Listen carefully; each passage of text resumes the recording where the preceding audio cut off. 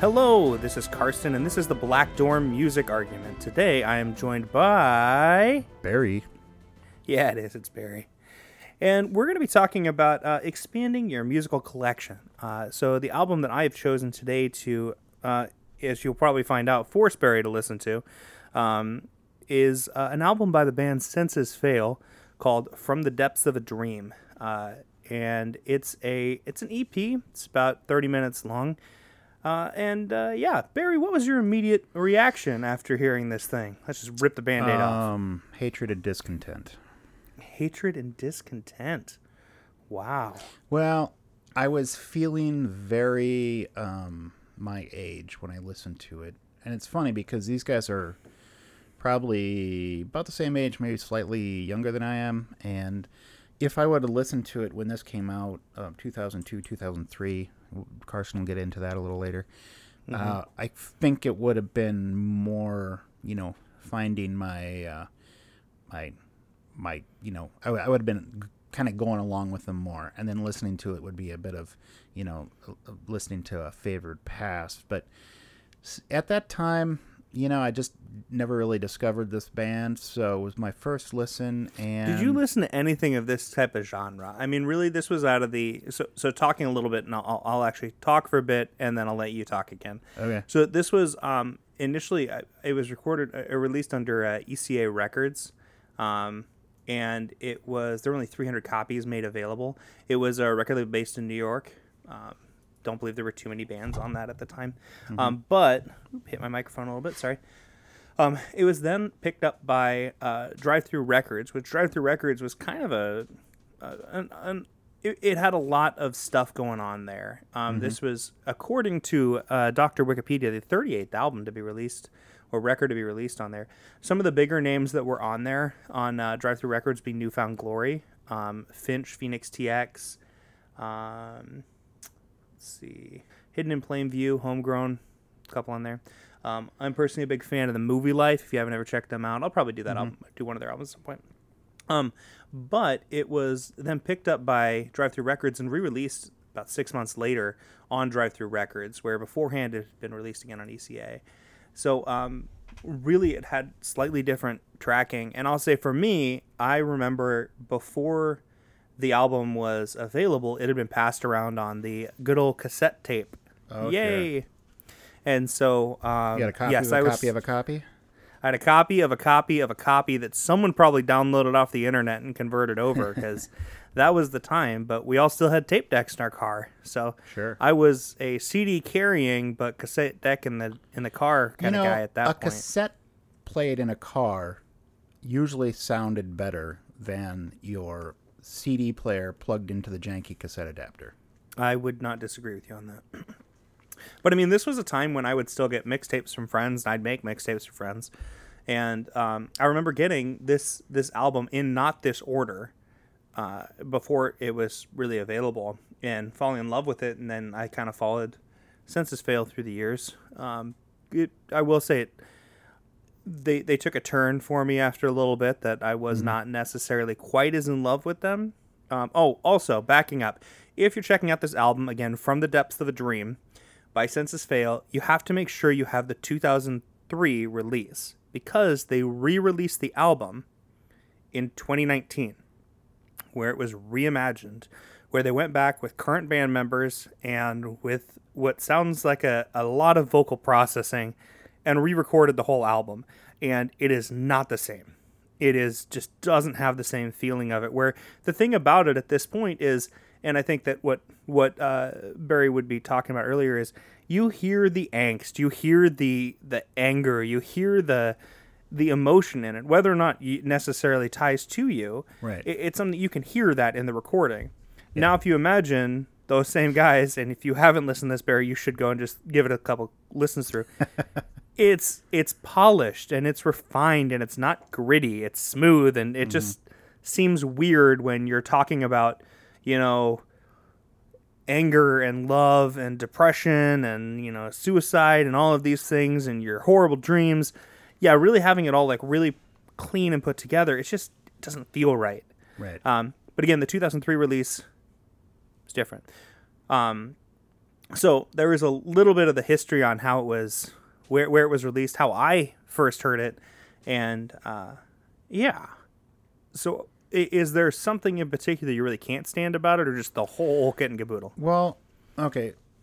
I mean, I think I'm separated from my youth due to age, as not have listened to it, like I said. But I was probably also in kind of a shitty mood, which it's like you try to like force yourself into an album because you know we'd been trying to get content recorded, so I kind of like rage listened to it 4 times in a row one day, and probably not the best way to listen to music sometimes, but But if it was Rage Against the Machine, would you rage listen to a Rage Against the Machine? Well, album? here I want to mention though that like I don't know what kind of music you imagine me listening to in the early 2000s, but I remember listening to a lot of like garbage. You were a late bloomer. It was probably like Smash Mouth. No. It was just the Shrek soundtrack on repeat. Sure. Yeah. Baha Man. I was listening to a lot of late end of run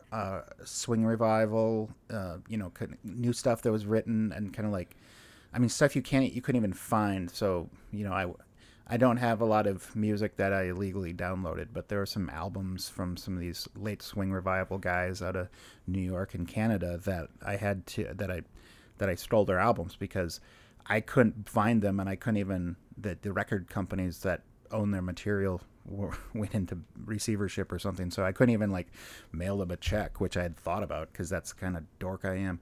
But I was listening to Portishead and just a lot of just a mishmash. I remember I discovered at the time I think it was called Yahoo Music was the first music subscription I had.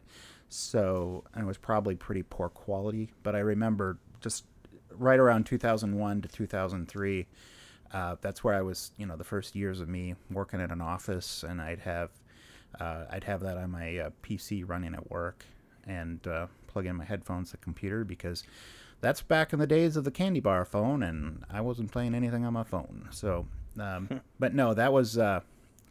I was experiencing a lot of new music, so it's not like I was sticking my head in a hole. And I was listening to some stuff that I would consider a little gritty,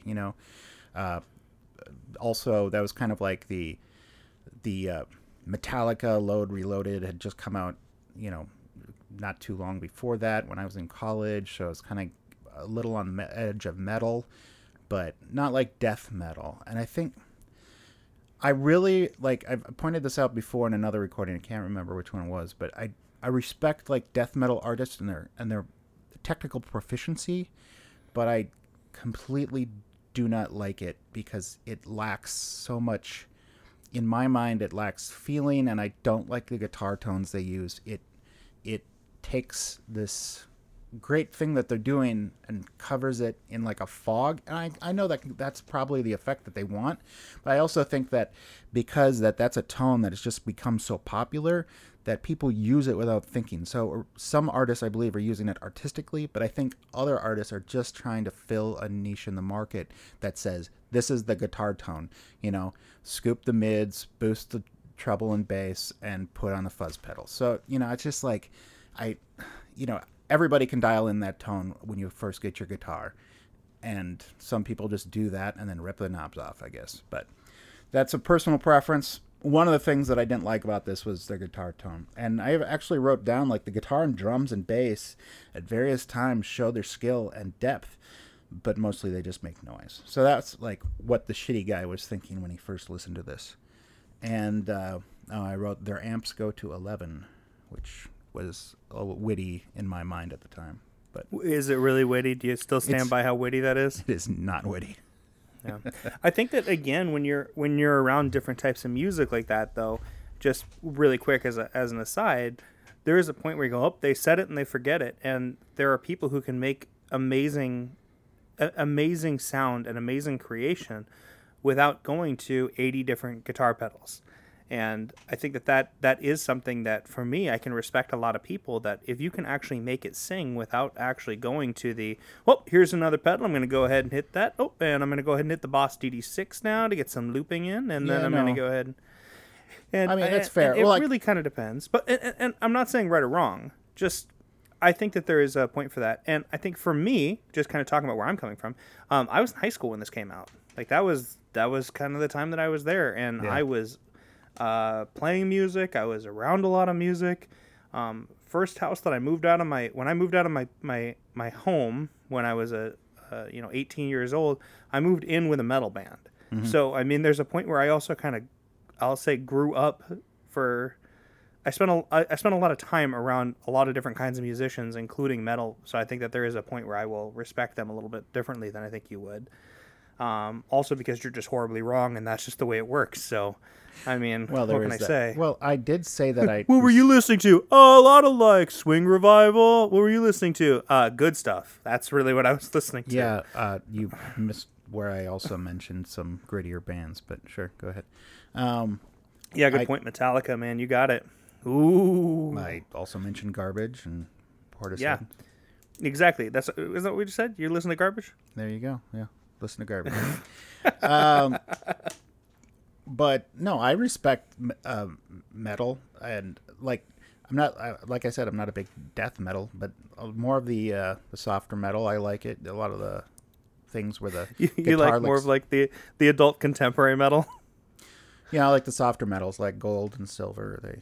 You like a metal with a nice Yanni solo in the middle of it. I want some yacht rock metal. Okay, so track listing on this. So I believe that my understanding is when it was originally released, there were 6 tracks, and then when it was re-released, they added 2 additional tracks to the Drive Thru Records release. And one of them is just an acoustic cover. Mm-hmm. I don't have it in front of me. What's it? Acoustic cover. Which song was that? If I remember, I like the acoustic cover. Well, and they do a couple of them. The Ground Folds was one of the tracks. It's track 5 actually on Depths of a Dream, and they did that acoustic. Yeah. As the one of the 2 bonus quote unquote tracks, and then Steven, Free Falling Without a Parachute, Bloody Romance. Okay. Free Falling Without a Parachute versus just free falling. Mm-hmm. If you don't have a parachute, you don't have to mention the parachute. You just free fall. Why isn't it just free falling? Why isn't it just free fall? Yeah. Well, I mean, you could free fall. The idea is that you're free falling to the end, which I think that there is free falling to not an end. And I think that to that point, if you're talking about it like with if you're listening to oh my gosh, I'm blanking on his name. Help me. Free Fall. Now I'm free. That one. Alan Parsons. Parsons. I hate you so much. Tom Petty. God. If you're listening to Free Fallin', it gives you a sense of like you're floating. There's freedom. I remember the first job that I quit, I listened to Free Fallin' on the way out because I felt free. I felt like things were, I felt so good. It's different when you're talking about like the idea, and again, Free Falling Without a Parachute, you're literally going down. Mm-hmm. And that's a different imagery. It's a different feeling that you get. Yeah. And again, kind of using those two as contrast. The one gives you almost like I would say almost like a hope, and the other one is despair. And I think that those two actually kind of blanket in there. And I mean, really, this is that screamo, not quite hardcore, not quite post-hardcore kind of sound that was going in. But I mean, the lyrics are very much something that belonged on a live journal page at that time. Oh, and I'm not going to go ahead and say that like, oh man, these lyrics are incredible, but there are definitely some that are better and some that are worse. I wrote 187 started laughing at lyrics, too emo for me. That's fair. Now, what did you think of Bloody Romance? Which one was that again? Is that I don't have the track list in front of me. I listened to it all, but I wasn't looking at the track list while I was listening to it. Bloody Romance was track 3. Oh, okay. I think that's the one where I was thinking about that they were showing a little more feeling on. So to me, out of everything on this album, to me the one that will always stand out as one that I love it is Bloody Romance. And to me it's just one of those, it feels so much more put together. It takes you in. Yeah, it's got a little more maturity. Yeah, and I mean again, this is a debut album. Like they aren't necessarily like this is not even a full album release. This is their EP release. Right. And so to me, like when you listen to it, like if you're expecting an EP release, it's a matter of like, yeah, it's not going to be as great.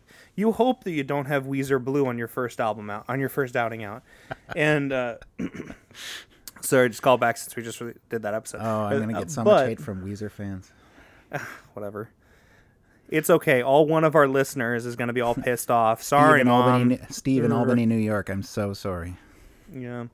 But no, so Bloody Romance, from like the initial chords, the initial plucking, it brings you in. It takes you on this emotional journey with them.